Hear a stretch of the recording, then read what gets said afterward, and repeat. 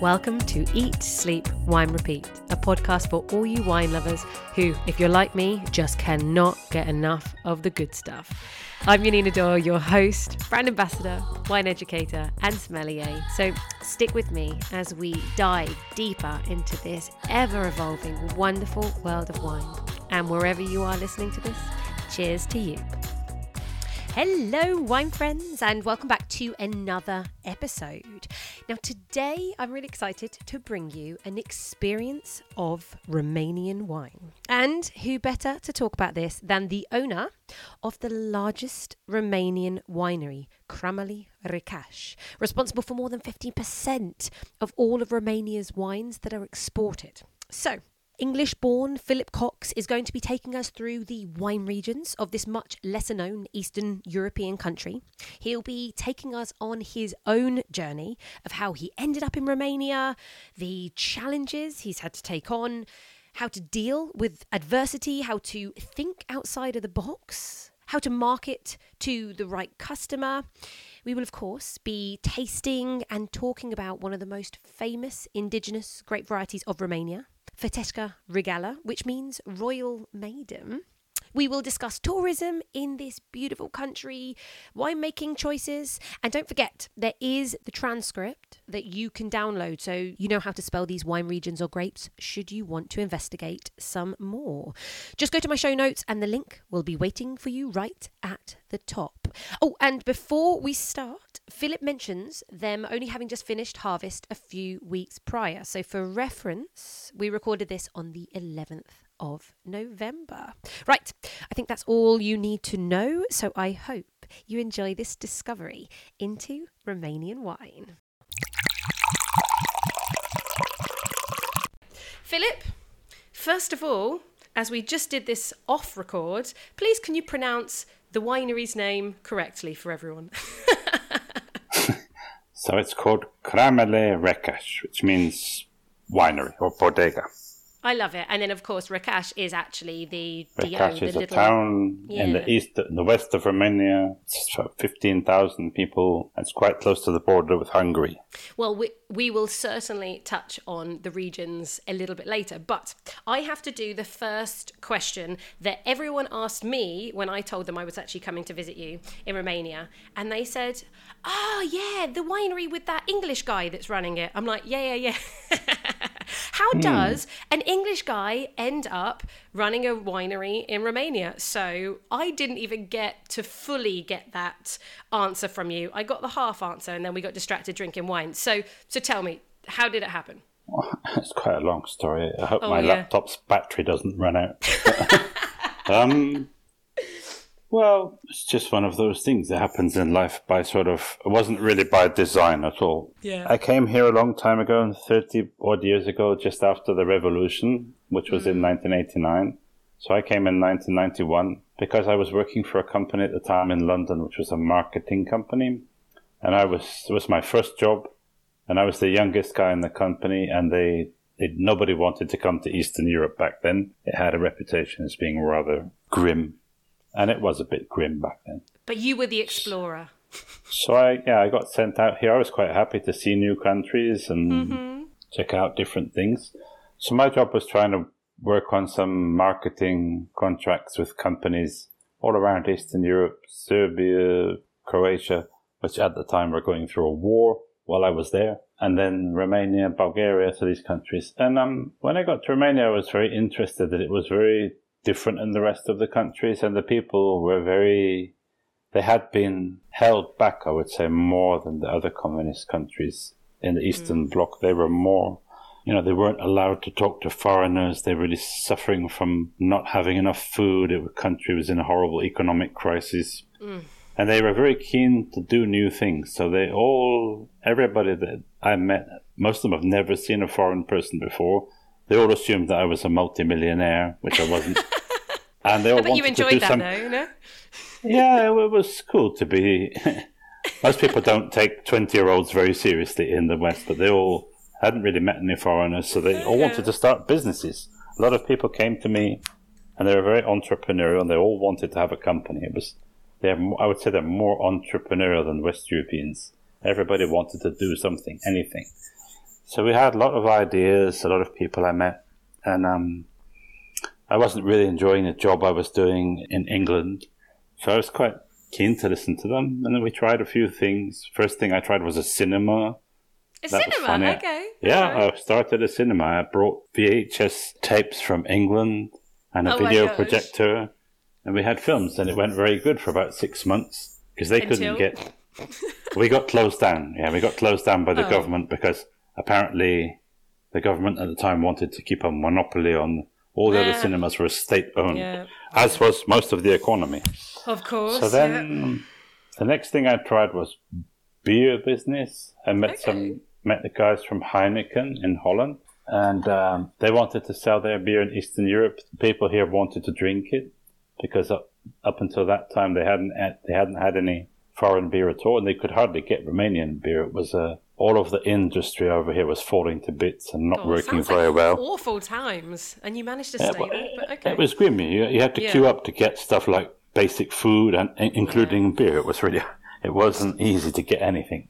Yeah. So we brought this Heineken beer, and which for the standards of the time was like seen as very luxurious. It was on the TV. People had seen it on sponsoring tennis events or whatever. I don't know. Advertising, and it was in Dallas, which was a big TV show back then. It was in films and stuff, so they knew about it, and it was a bit like champagne for them back then. On the amount of money that people had, a bottle of beer was about the most luxury they could go for. Went spectacularly well. We sold a lot, and then added a few other things on. We were bringing Perrier mineral water and Dow Egbert's coffee and basically stuff for the food sector. But we ran into a problem after a year or two that we couldn't get the money that we were taking for selling beer. We couldn't change it into hard currency. There was a sort of there was an economic collapse. We had like 10,000% inflation. Makes me laugh now when people are complaining about having 10% inflation. You should see what been there, done that. Yeah. When the money is devaluing every week by like 100%. Anyway, so it was very hard to get hard currency, and we couldn't pay for the stuff we were importing. We couldn't, and the suppliers were getting a bit miffed because nobody wants to do it without being paid. Yeah, of course. So I had to get something. I decided I had to get something that we could export to turn our Romanian money into hard currencies. And I thought of wine. I didn't know much about it. I had worked in wine shops in Bristol, where I'm from, when I was a student. Two of my uncles, my aunt, in shop down there, they still do. And I liked it, and I thought, how hard can that be, exporting wine? Easy peasy, right? I came back to England for a few months. I did the diploma thing, the WSET courses, looked into it, tried to learn about it. And then I went around Romania trying to get a bag full of samples. And gradually, after a lot of trying, I met some Germans, oddly enough. I was trying to sell it in England, but I met a big German company. It's called Ray Kenderman. They're the people that make a brand called Black Tower. Still going, I think. Yep. And they were keen to get involved in Eastern Europe because their German wine wasn't doing as well as they wanted. And they wanted to get something new and different. So I brought them here. We all had a look around, sent a lot of samples, and pretty soon we started selling wine to them. So we were buying wine from the wineries, which were all run by the government at the time, and selling them in Germany in bulk, being bottled there, and then going off to all parts of the world. And that was really good for me because it taught me a huge amount about the wine industry. In time, we built a winery for them, actually two. So I learned about buying grapes, building wineries. Little bit, saw some of the customers, started going to the wine fairs, kind of learned about the wine industry. And I did that for about 7 years. And I was the director here, the managing director of their Romanian company. And it was a really good and useful experience for me. It taught me a lot about the industry in a different way than most of the Romanians themselves have learned about it. Most of the Romanians are more interested in producing grapes than they were about selling wine back then. Yeah. It was more agricultural and less of a business. So I did that, and then by the end of the 1990s, the government was trying to start privatizing the stuff that had been nationalized, which included all the vineyards and all the wineries. So there were no private wineries until about late 1990s. And we got, in 1998, a chance to buy this one where we are now. The government wanted to sell it. I only thought about doing it as a kind of small boutique winery. We wanted to buy... That's always been my goal, but it didn't work out. We wanted to buy 100 hectares, which is still quite big, and have a smallish little winery. But they wouldn't sell it in bits, so they said you have to buy the whole thing, which was 600 hectares at the time. Which is a lot. Which is a big vineyard, and it didn't have any business. It didn't have any wine bottling or sales. All it was doing was a vineyard making grapes and selling grapes to other people. Mm-hmm. So I convinced the government people to do it on a kind of lend-lease basis where we could pay for it over 5 years because we didn't have any money at all. And that's how we got started. And it was very tough. It wasn't at all romantic as people think it is. It's a tough business. Of course. Especially when you don't inherit it, when you have to start from zero, basically. And we didn't have any customers. We didn't have any money. There were no bank loans back then. Couldn't get credits. So we had to do everything by selling wine. And that's why we came up with a style of business which we still have, which is trying to make very good value for money wines, very aggressively, price quality ratios, try and make them better than the price they are for sale for. And we were very flexible about doing new kinds of packaging and developing products for each of our customers, which are all different. And not all wineries realize that. So there are big differences between customers in the UK or in Germany or in Holland or in Romania. Everybody wants something which can be dramatically different. Yes. And we tried to make something for everybody, and I think it's worked because now we're the biggest winery in Romania by far. You talk about marketing. You have done an amazing thing thinking about your customers, which generation of consumer it is. Those UV bottles, frosted glass, glow-in-the-dark bottles that I saw in the winery.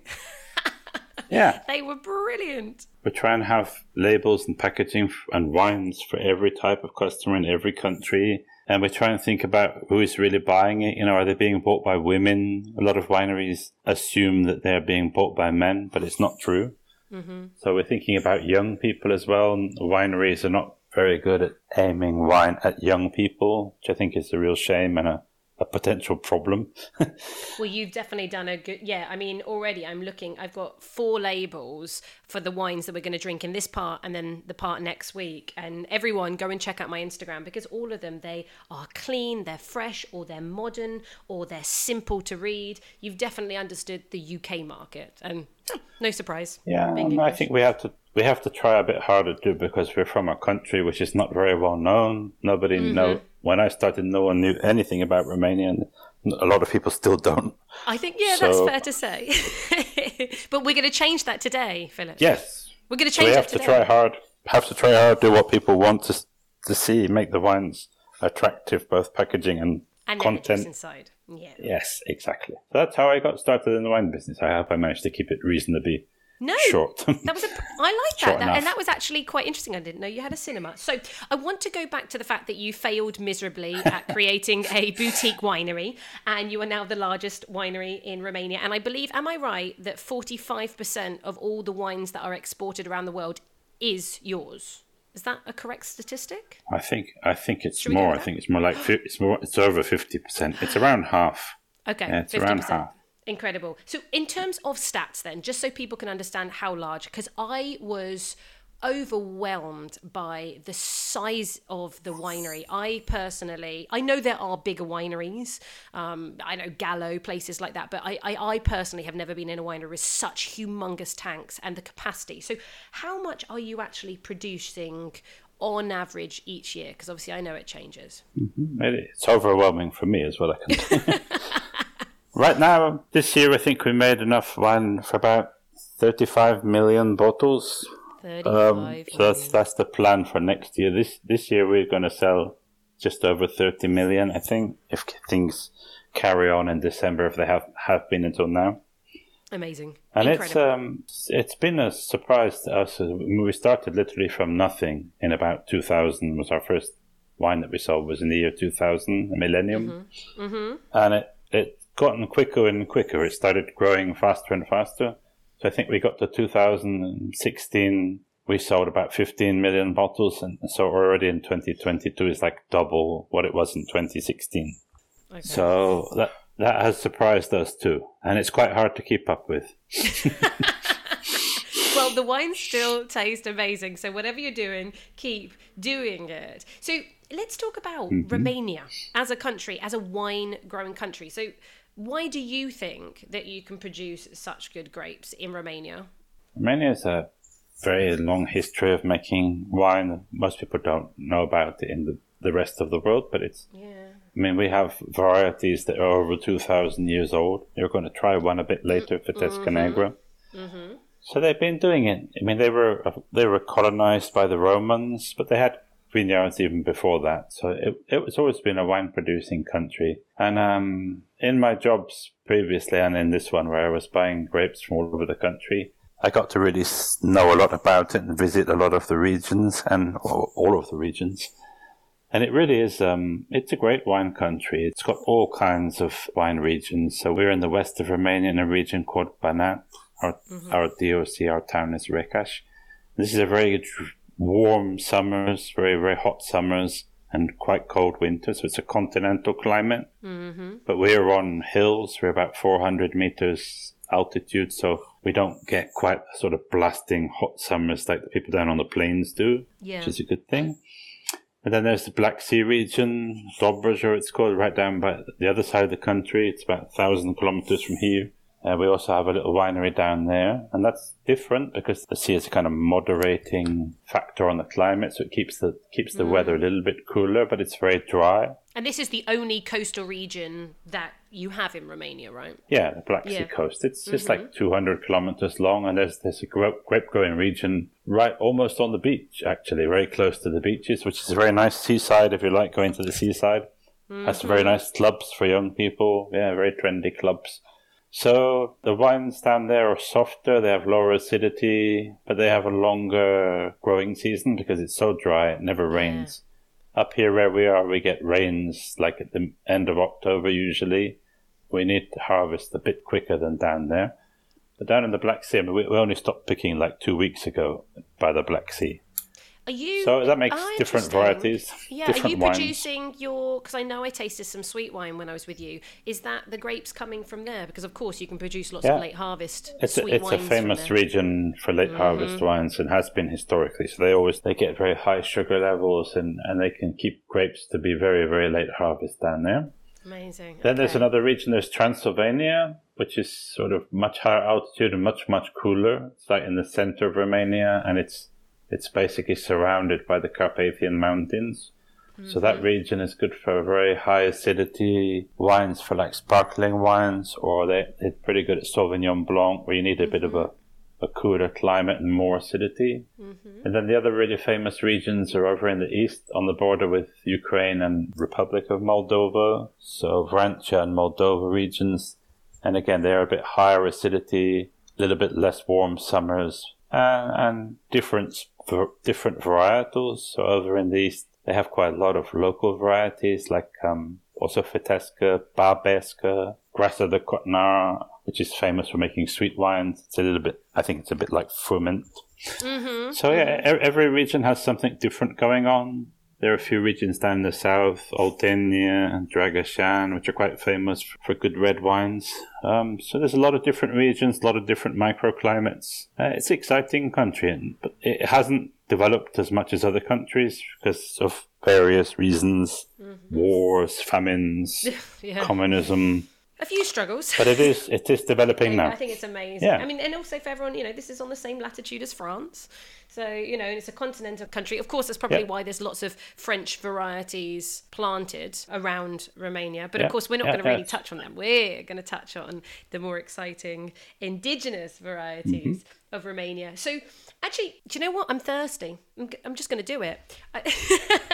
Okay. I want you to talk to me about Fetiashka Regala. So can we talk about that? And I'm going to pour the first hang on. I remember how you pronounce this. It's called Fetele. Did I get it right?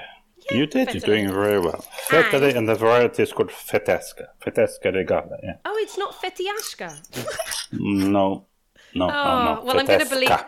I'm going to believe you, considering you live in Romania and work with Romanian wine. Oh no, I don't. Fetesca. God, I have to do some... Fetesca. Now, for everybody, this label, it's white, it's plain, but it's got this beautiful little red print on it of like a tiny little flower. And then the rest is imprinted with, you can't even see it. So the flowers and the pattern is just on the label, but it's not actually in colour. It's very classy. It's embossed.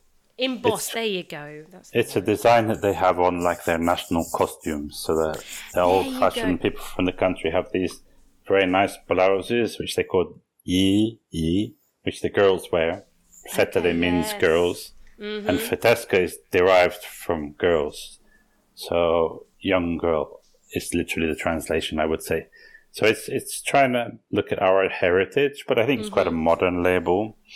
Absolutely. So the variety is a family of varieties, actually. There are 3 of them. There's Fetesca alba, which means white Fetesca, and that's the oldest one. That's quite austere and a bit more acidic than Fetesca regala, but it's very aromatic. They're both aromatic, and they have a nice floral, jasmine-y flower thing going on. And then there is a 3rd one, which is a red one, Fetesca Nec, which we're going to try later on. So they've all been around in Romania for a long time. Fetesca alba was the oldest one. It grew historically in Transylvania, or in the east of the country. Anyway, there are some arguments about where it came from exactly. And then Fetesca regala was developed like about 150 years ago. It's a sort of improved version of Fetesca alba, which is more consistent, has better mouthfeel, and it's Romania's most popular white wine right now, so that can't be a bad thing. And this one that we're trying now, it's a more, I hate using the word premium one. What's the right word? Well, it tastes premium. It's our top one. It's our top one. So it's from our oldest vineyards, where the lowest yields, and it's fermented in oak barrels for a month. It's not supposed to be oaky. It's just to give it a bit more creaminess, texture and creaminess. And it has like lee stirring, where we stir up the sediment in the barrels after it's fermented to make it a bit more full-bodied. But you can do this variety in a lot of different styles. You can do it in a very fruity, zippy, more simple style, with no oak. We were trying to do for this one a more serious wine for like really high-end restaurants, and it's totally done for the on-trade and for the English on-trade. It's done together with our friends at a company called Corny & Barrow in London, who are a big importer of very posh wines from Burgundy and Bordeaux. Of course, Domaine Romani Conti. Well, I don't want to drop it. No name dropping. Well, you are in the portfolio with DRC. That says something, doesn't it? It's an honour for them to be in the same portfolio as us. Absolutely. Here. Now, everybody, obviously, we can't all afford a bottle of DRC, but this stunning example of Fetesca regala is £10, 45 pence. On the website of Corny & Barrow, and you can buy just a single bottle. £10, 45. We put a lot of effort into doing what we think works well with food, and Rebecca, I would say the boss of Corny, she's definitely the head buyer, but she's the heart and soul of Corny & Barrow, and she really knows what English restaurant people and English consumers want. And we went through a very long, developing how the wine should be, how the packaging should be, and very intense process, which not all customers do, but we like that. I like that. It's what you have to do. You have to know what you're aiming Precisely. at. And the point of it is to show people that Romania can do really serious, great wines, not just a country doing bargain basement generic wines, which some people kind of expect. Yes. It's not true. Romania does a lot of really interesting wines now, and I'm really excited we can do this and kind of get it out for people to try.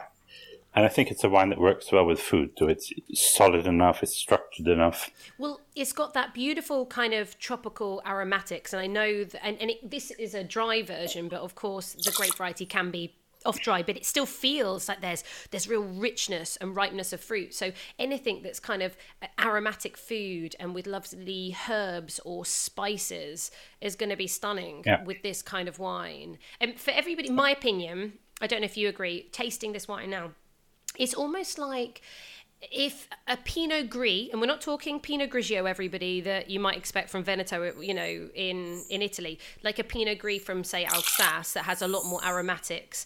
If it kind of mixed with something like Gewürztraminer with this like kind of hint of spice and slight voluptuousness, that is kind of what I'm trying to transmit for anybody who's wondering how this wine tastes. It's very floral, like I get this kind of white lilies and roses and even like maybe a bit of cinnamon or something on the nose, and then the palate is peachy and it's almost like powdery, chalky, textural. It's rounded, and it's got enough acidity to create structure, but it's just really kind of fresh and quite pure. That's what I get with this wine. I think it's beautiful. I've had it with Thai food, I would say, any kind of rich, slightly spicy food. It's really good with that. But also, like, along with everything I've just said, it almost has this kind of green apple crunchiness as well. I think at the finish, giving it this freshness. So I think it's very, very aromatic. Are all Fitesca Regala wines as aromatic? Because I heard that they're more supposed to be semi-aromatic, but I feel like this has got beautiful lift. It's, don't tell the other wineries. What?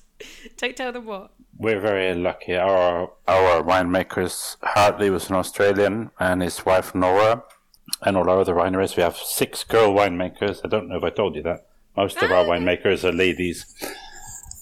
We've worked on it for many, many years. It's not an easy variety to process.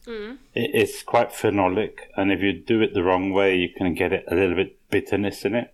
Yeah. So the trick is we make the top wines just from the free run juice. We don't use the press wine, which tends to get a little bit more bitter and a bit more harsh. So it's free run juice and very quick processing and quick pressing is the most important thing. You don't really want it sitting around anywhere waiting to be pressed or staying on the skins. Yeah, and that is probably because Fitesca Regala, it almost does have slightly more like tannic. It's slightly more tannic, isn't it, than say Fitesca Alba? It has that, and that's why you're doing it that way. I can't believe this is free run juice, and we can buy it for £10.45. I'm not even joking. Philip, when I came to the winery and I tasted your range of wines, we tasted about 25 wines. The majority were around £10. They are insanely good. And I would literally put hand to heart, they are the best value wines at £10 I've ever tasted. And I used to work for a Chilean winery, and I used to always say, God, Chile, best value in the world, because they do incredible value. Yep. But tasting your wines, it goes somewhere completely different. It's not. I don't. It's just because the country is not so well known. Really, it's a harder sell. We have to be more competitive. We have 250 new wineries just in the last 5 years. Oh my God! And most of them are making very nice wines. There's a big, kind of effervescence here of modern wineries, modern vineyards doing new things. But most of them don't really export because they try and equivalate their wines with like France or with Italy. And it's just difficult. It's difficult to find the commercial buyers that see it like that. People all expect Romania has to deliver more. And that's how we've managed to make it work. Yeah. But we're cool with that. We're doing okay. We're not don't have to feel sorry for us. Well, I kind of can't when I have this beautiful bottle in front of me. I don't want it to be any more expensive because this literally smashes every other wine out of the race. It really does. Can I just ask a question? You talked about this being the most like premium of your Fitesca Regala wines, and it's very low yielding, which of course generally when you do lower yielding wine you concentrate the flavors. Is this typically a high yielding grape variety? Because that's I think what I've heard from across the board of all the Fitesca wines. Fitesca grapes. It is. If you don't control it can go a bit crazy and produce quite big amounts.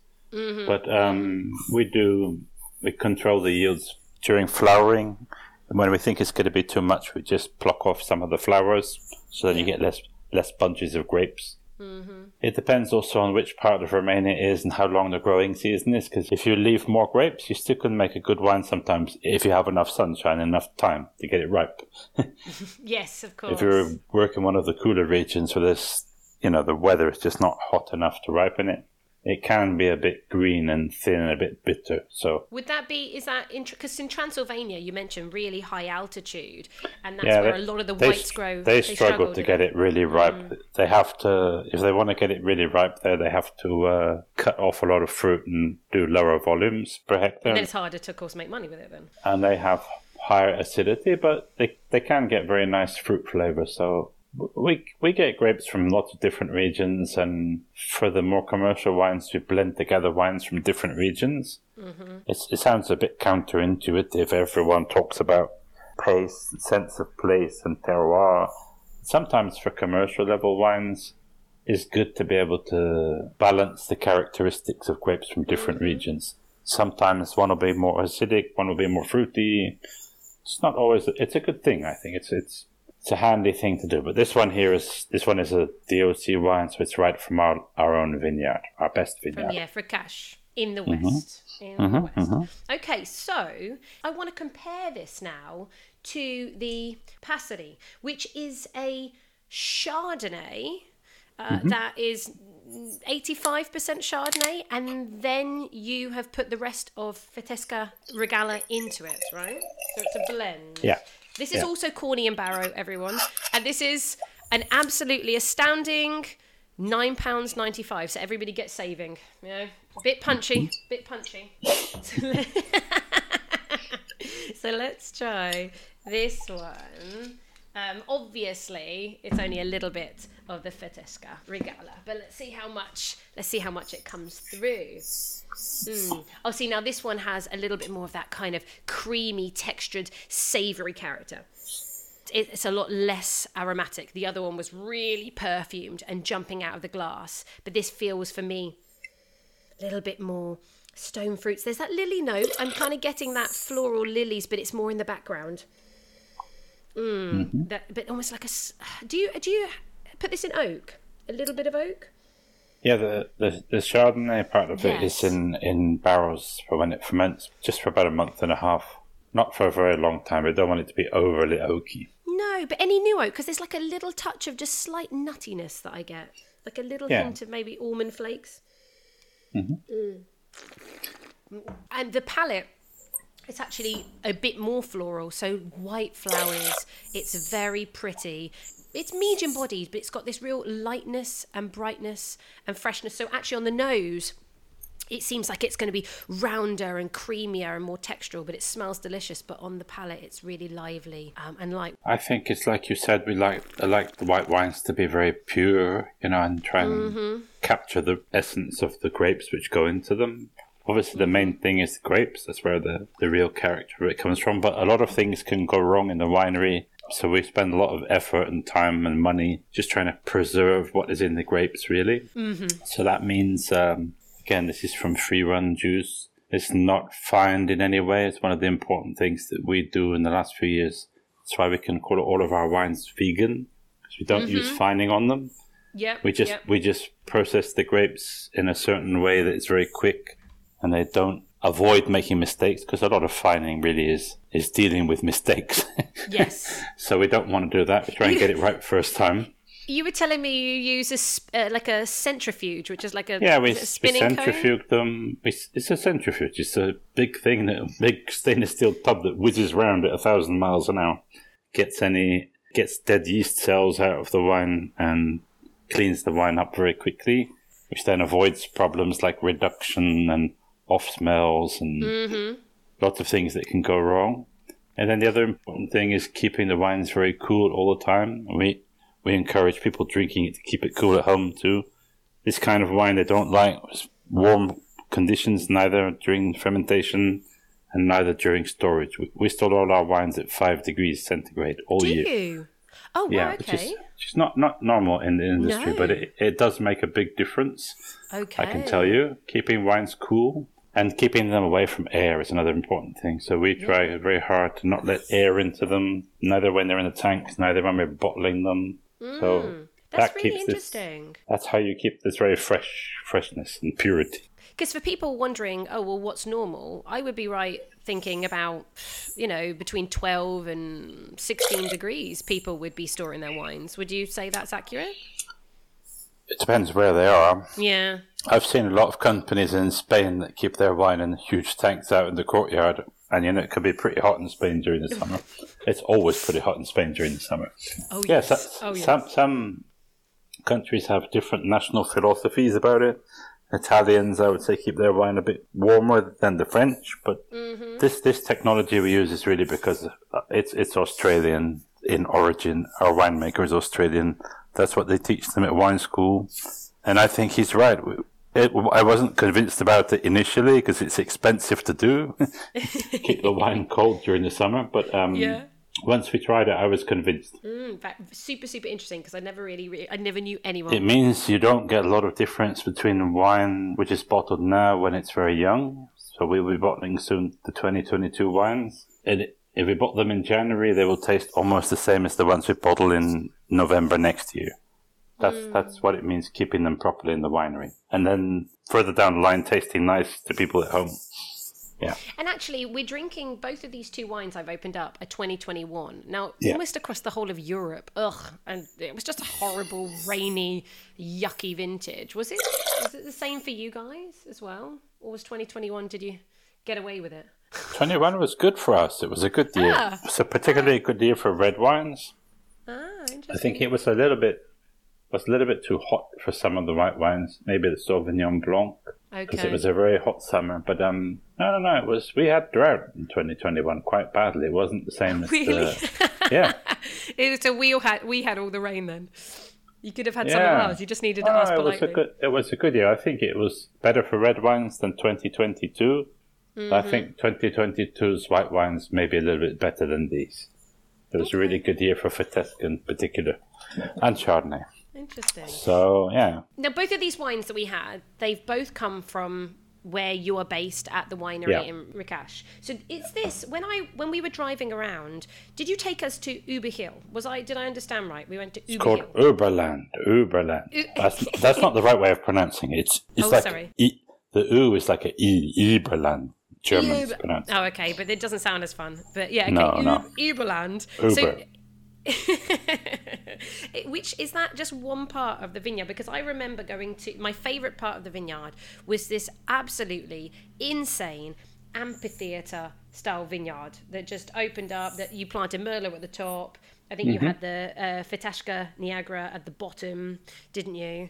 Is that Uberland? No, that's a different hill. That's a hill which is called Dello Ziganone, which means Gypsy Hill. So we have three hills. We have Uberland is one hill. It means in German over there. It was planted with vineyards by the German colonists here 300 or 400 years ago. Okay. So we didn't really want a German name for our vineyard, but that's what it is.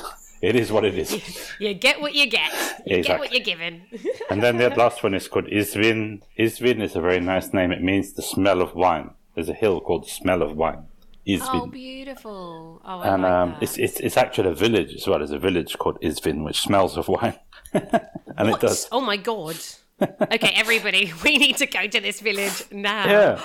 So, they're a little different hills. They have a little bit different soil. They have different, you saw little valleys, little amphitheaters, different slopes in different directions. And it's very interesting for us because it means we can try different things, planting different things in different spots and then harvesting them at different times, trying to figure out which ones are best for which varieties. And even from the same little blocks of grapes, we pick out the best little parcels for these top wines. So we really go to a lot of trouble to find which ones have the best soil for each variety, because it does differ. Different varieties like different things. Some like different exposure to the sunshine, different orientation of the slopes. So it's a real science. It's a science. I thought it was fascinating, absolutely, coming there, like you said, all these different aspects and topography and all these different undulating hills. And then you were saying, back in was it in the 1400s, it was even bumpier, but they flattened everything out. And then actually that's worked to your advantage because it's brought loads of rocks to the surface. So that's actually really good. Is that correct? That's right, yeah. We have limestone underneath, like fractured limestone. And we found that the places where the soil is more rocky, they've flattened out the hills and the rocks come out. They tend to make the best wines because the vines have to really fight for water and fight for their life harder than in deeper soils. Yes. And they make less grapes but better grapes. And we pick those little blocks separately for the top wines. And everybody, you have to come down to this winery. And when you're there on one of the kind of, I don't know if it is even a peak, but I remember you look one direction and you can see Hungary. You pointed that out. From the other direction, you can see Serbia. And then obviously, then the opposite, then you start looking into the kind of forests and more hills of Romania. It's superb, absolutely beautiful. So Romania might not be a destination that people think of for wine, but it definitely delivers, right? It's a very pretty area, and we're working on our tourism too. We had 30,000 tourists last year, so it's growing. Bad. Yeah, people are coming, and it's a very pretty area. It's not as grim as people think it is. It's very nice during the summer. It's warm. It's good food.